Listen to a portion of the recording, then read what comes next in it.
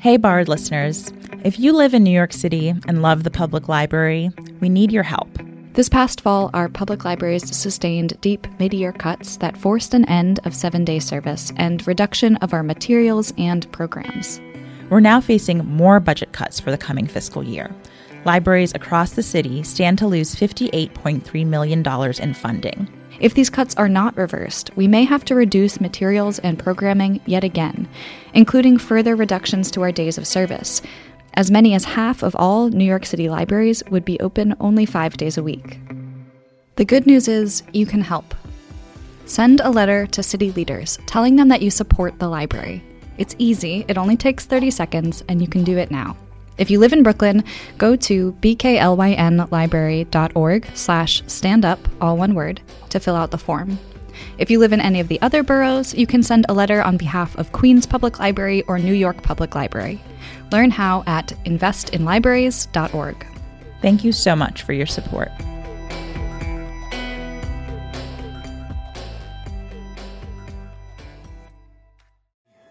Look, Indy. The Roman numerals. Dad was onto something here. Well, now we know the source of the numbers, but we still don't know what they mean. Dad sent me this diary for a reason. Until we find out why, I suggest we keep it to ourselves. Find something? Yes, 3, 7, and 10. The window seems to be the source of the Roman numeral. My God, I must be blind. Dad wasn't looking for a book about the knight's tomb. He was looking for the tomb itself. Don't you get it? The tomb is somewhere in the library. You said yourself it used to be a church. Look. So that was a clip from Indiana Jones and the Last Crusader, where Indy and a colleague are on the hunt for the Holy Grail. And the diary of Indy's dad has led them to a library in Venice. It makes searching for items in libraries sound so exciting. You've got primary sources, you've got Roman numerals, and when you find the item you're looking for, you get to literally dig into it. Obviously, this is the Hollywood version of finding something in a library, but if you listen to last month's episode, you'll appreciate the tie-in to libraries that used to be churches, right? I hope our listeners are excited for this episode, and in some ways, searching for a resource at the library can feel a bit like a scavenger hunt or an archaeological dig. There are so many ways to find what you're looking for, but first you have to find the right set of words or then find the right numbers. Ah, yes. Of course, you are referring to what some librarians call the Old Dewey Decimal Dance. Old is one way to think about it. This form of information retrieval was created in the late 19th century by Melville Dewey in order to arrange and classify books, both old and new, based on subject. Almost 200,000 libraries in over 100 countries adopted Dewey's classification system. So ideally, you can find the same book by searching for the same number in relatively the same location in any participating library. It sounds simple enough, organizing all known and not yet known information in the world. Obviously, I'm kidding, because when you start to get into the nitty-gritty of cataloging, it is not simple at all. And that's what this episode is all about. Many libraries in America have used the same classification systems for over 100 years, for as long as Brooklyn Public Library has been around. But a lot has changed since the 1890s, so today on Borrowed, we will explore how those changes might be reflected, or not, in the library catalog. I'm Krista Corbett-Kavoris. And I'm Adwa Duse. You're listening to Borrowed, stories that start at the library.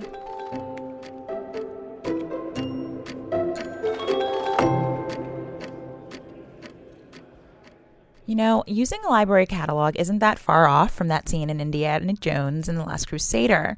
You start off with a name perhaps, or dare I say a keyword, and then you connect ideas until you find the answers or items that you're looking for. For me, it felt like a treasure hunt where I was trying to find all of these different critical pieces of information and make sure they were all in the right place at the right time. That's Jazz Zulita, a job information resource librarian at BPL. They worked as a cataloger at the start of their library career. And while it did feel like an Indiana Jones treasure hunt some of the time, Jazz noted a key difference between the library catalog and a treasure map. The library catalog is not just a collection of clues and numbers that's as neutral as a treasure map. It was created a long time ago, and it has implicit biases built in. Here's Jazz again. I noticed that some of the things that I was looking at were like, iffy. You know, some of the terms were kind of racially insensitive. Some of them were pretty questionable as far as like current LGBTQ terms.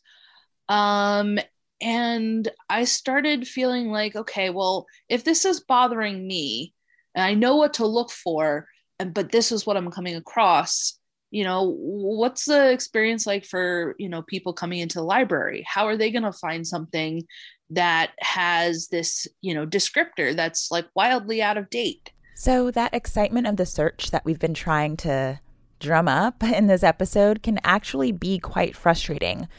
For now, let's forget about the sometimes confusing run of numbers on a book spine.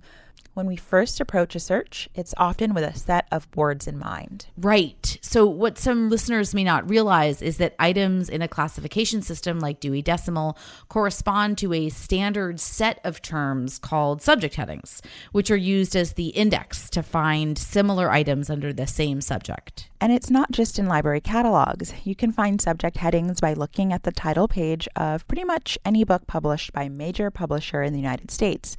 Right under the copyright and year, there are Library of Congress subject headings for that particular book.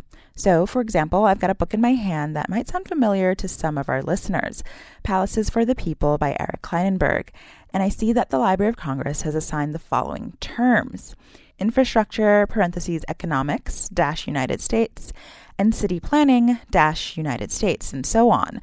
The Library of Congress began to set the standard for those subject headings in the late 1800s, and they are still used by many different types of libraries around the world.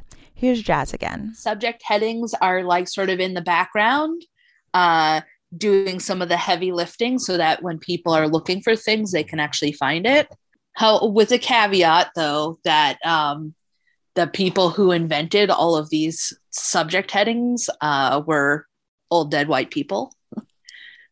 So they are not all very contemporaneous. Today, you might approach our library website like you would a search engine. You type in a set of words related to the topic that you're hoping to read about. Let's say you're looking for a book on immigrants in Bushwick, and you type in immigrant, New York. A whole set of resources comes up, and then on the right-hand side of the screen, you will actually see the subject headings that are going to bring you to other material about that topic. Now, in order to be more user-friendly on BPL's website, we're calling those tags because that's more familiar to people. Before last year, if you put in those search terms, immigration, New York, you'd see a subject heading called, quote, illegal alien. That's exactly what happened to Melissa Padilla when she was a freshman at Dartmouth College. Trying to figure out how the library worked, especially since essays are a big life of liberal arts life. I ended up not knowing how to find works on immigration and undocumented people in general. So Melissa set up an appointment with Dartmouth librarian Jill Barron so she could get an overview of the library catalog. And as we're scrolling through, I'm just realizing that the word illegal aliens, illegal immigrants just keeps coming up. And it was very incongruent with, the titles of the articles or the books that I was seeing. Encountering that term, illegal alien, felt very personal to Melissa. I think I almost put it in the mindset of when I was a child. I grew up in Georgia.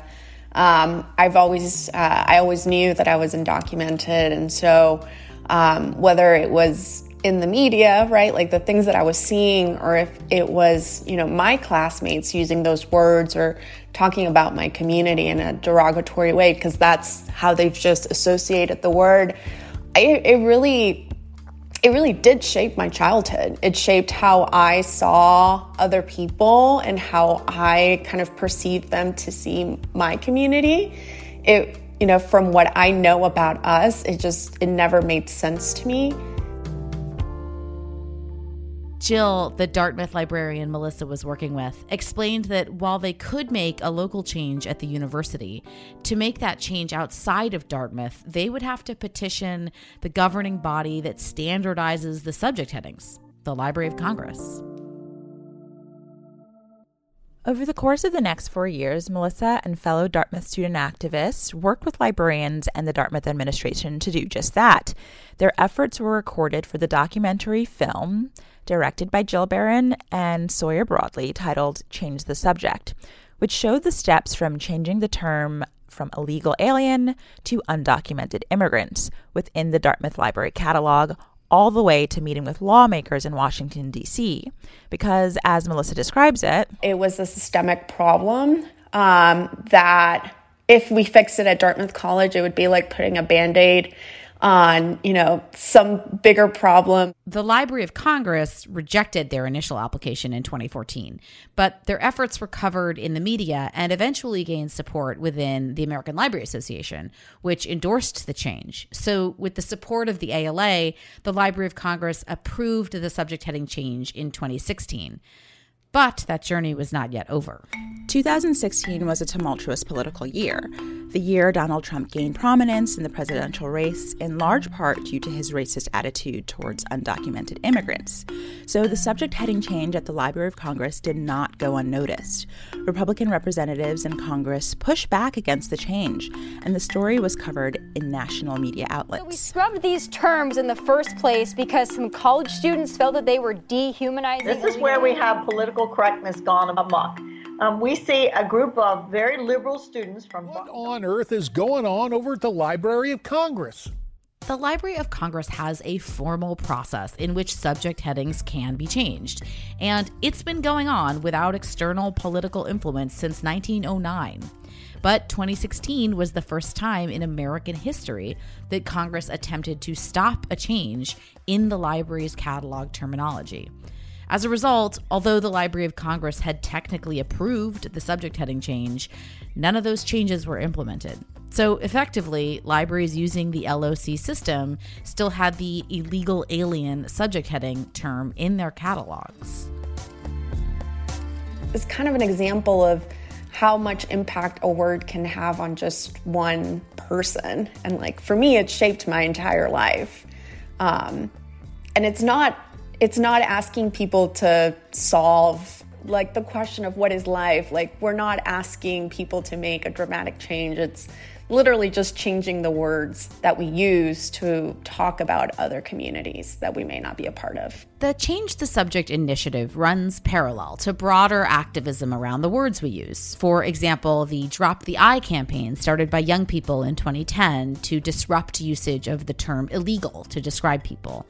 But before these examples of early 21st century linguistic activism, librarian and cataloger Sandy Berman is often referenced as a pioneer of suggesting alternative subject heading terms. Berman has brought forth over 200 petitions before the Library of Congress. Yes, Berman was active from the 1970s up until the 1990s and believed that continual removal of terms with pejorative social associations was a necessary exercise in confronting bias within library catalogs. According to Stephen A. Knowlton, who wrote about the impact of Berman's work on cataloging, quote, of the 225 headings Berman suggested changes in, 88 or 39% have been changed almost exactly as he suggested, while an additional 54 or 24% have been changed in ways that partially reflect Berman's suggestions.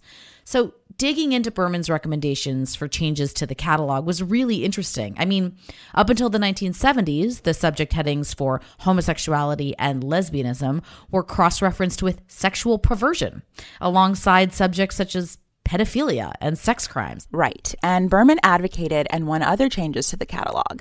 Examples include the deletion of subject headings such as mammies in favor of childcare workers, wet nurses, and nannies with no African American subdivision, deleting underdeveloped areas in favor of developing countries, and the deletion of terms such as Jewish question and yellow peril. For librarians and catalogers in the 1970s and up till the 1990s, when Sandy Berman and others were making changes to subject headings, it would have been a lot of physical work to create those new terms and correct problematic cross-references, right? Because physical card catalogs were still the dominant mode of information retrieval, so you'd have to go through and reprint hundreds of cards. But Sandy Berman certainly wasn't the first librarian to challenge widely accepted subject headings. Exactly. In the 1930s, librarian Dorothy Porter Wesley relabeled and rearranged the shelves of Howard University Library without waiting for the Library of Congress to catch up. Porter Wesley is considered an African-American pioneer in librarianship, one of the first to attend Columbia University's library school.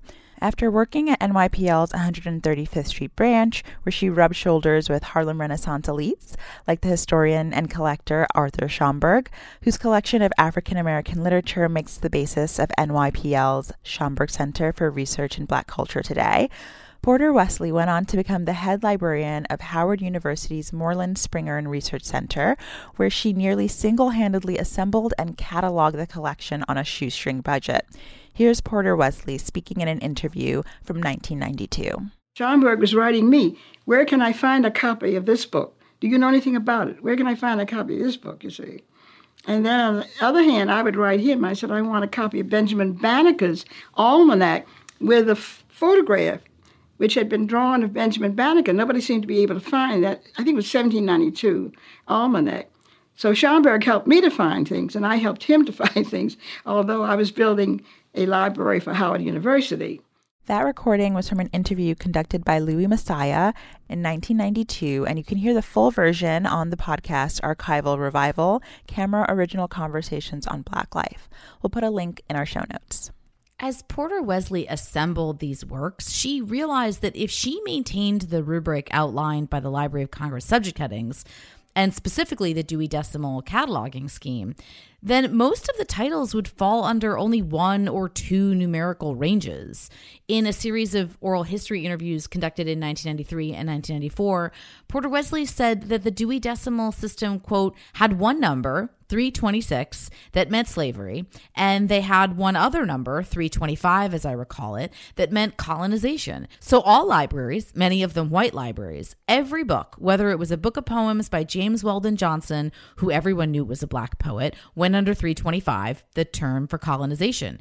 And that was stupid to me. By physically relocating authors and subjects of the African diaspora among their Eurocentric counterparts, Porter Wesley more or less desegregated the library's shelves, bringing to light some of the inherent biases of early classification that were a direct result of societal marginalization and racism. Dorothy Porter Wesley and Sandy Berman may have started the linguistic crusade for more accurate and unbiased subject headings, but the movement doesn't stop with them. It continues to be taken up by scores of people in the library profession who are urged on by patrons' needs for truthful representation. I was interviewing a couple of teenagers, and one of them, he was a senior in high school and he was about to graduate, and he asked this question about having proper terminology. How can they trust the library, knowing that not all the terms are actually up to date and reflective of who they are as people? That's Hailing Oropeza, a librarian at BPL and another member of our Alternative Classification Committee, along with Jazz Ulita, who we heard from earlier in the episode. Here's Jazz again. If we don't describe things the way that people think to find them, they won't find them. If we don't use modern language, if we don't keep up with things, if we're not nimble, nobody's going to use search terms or think about how somebody talked about something in the 1950s or the 1930s or the 1895. We have to shift, we have to change. And it's something I always keep in the back of my mind. And Hailing.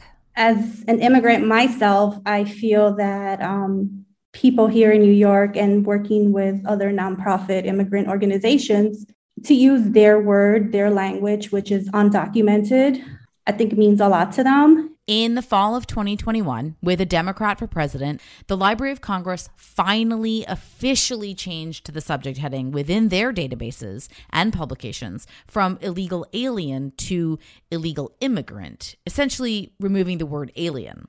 For many activists like Melissa Padilla, this is only half a step in the right direction. The term alien certainly dehumanized its subjects, but the term illegal also unjustly criminalizes and stigmatizes its subjects as well. Replacing illegal with the term undocumented is one of the new rallying cries in this petition's almost decade-long journey.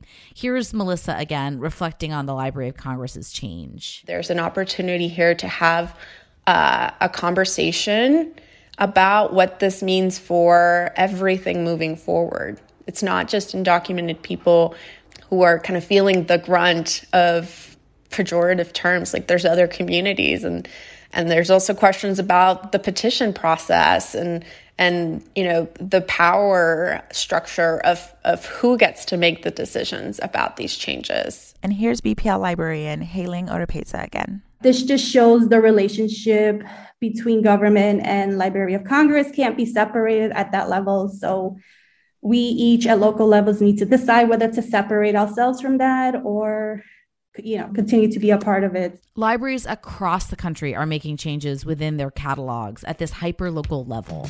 Here at BPL, we've done something similar to what the librarians at Dartmouth did. In the summer of 2020, we masked the LOC's subject heading for illegal alien, and now illegal immigrant, with the term undocumented immigrant. There are several other terms that have been masked in our catalog, and we'll put a link to those in our show notes. And the work of BPL's Alternative Classification Committee isn't over. We are looking forward to further public discourse about subject heading changes within our local catalog, and we will be performing an audit of outdated terms, like this one that Jazz pointed out during our conversation. For me, I noticed that some contemporary books published in the last couple of years, maybe even some DVDs, a couple of items, had the subject heading transsexual. Transsexual is not an offensive term, but it is not a term that's commonly in use in the United States to describe somebody who's transgender. The American Library Association and the Public Library Association continue to convene discussions around these issues. We'll give links to some of these in our show notes as well.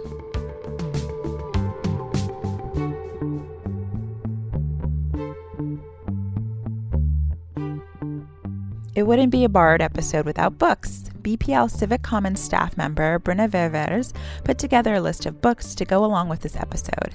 In this case, all books that fall under the subject heading undocumented immigration. Well, I found these titles through the BPL's website.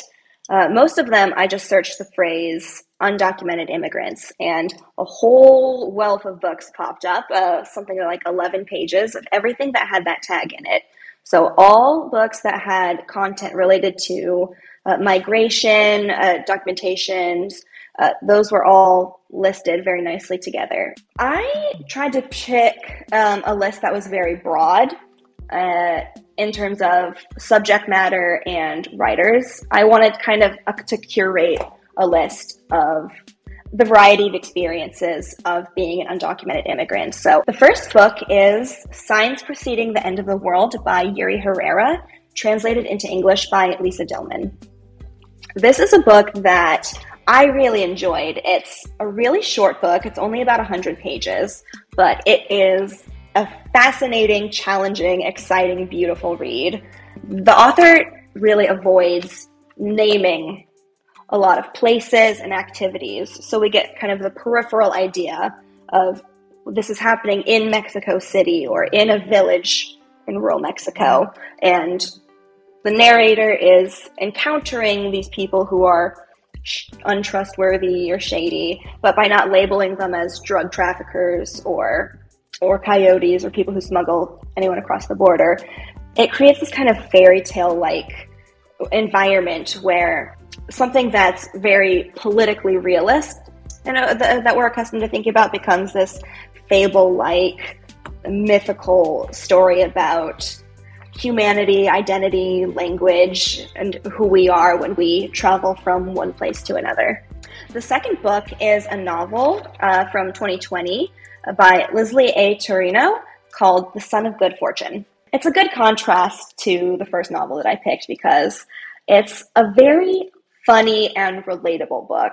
It's about a family of Filipino immigrants who are, the colloquial term is tago ng tago, which means hiding and hiding. So they're a family that doesn't have the proper documentation to stay in America, which the son didn't know for the first 10 years of his life. And the story is kind of his reckoning with the idea of him not really being a part of this place that he grew up, where all of his friends live, where his entire life is.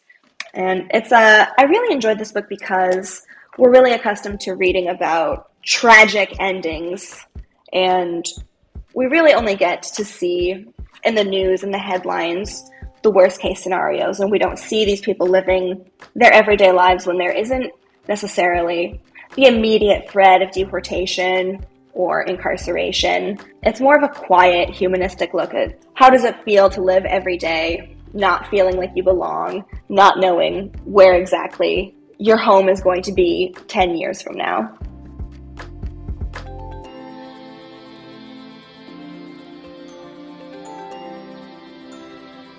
Borrowed is brought to you by Brooklyn Public Library and is hosted by me, Krista Corbett-Kavoris, and Adjoa Aduse. You can find a transcript of this episode as well as the full book match list on our website, bklynlibrary.org/podcasts. Borrowed is produced by Virginia Marshall with help from Fritzi Bodenheimer, Jennifer Provitt, and Robin Lester Kenton. This episode was written by me, Adjoa Aduse. Thank you to our beta listeners on this episode, Melissa Marone, Lucretia Neal, and Kat Savage. Our music composer is Billy Libby. Meryl Friedman designed our logo. Borrowed will be back next month. Until then, you have our permission to arrange your books however you see fit.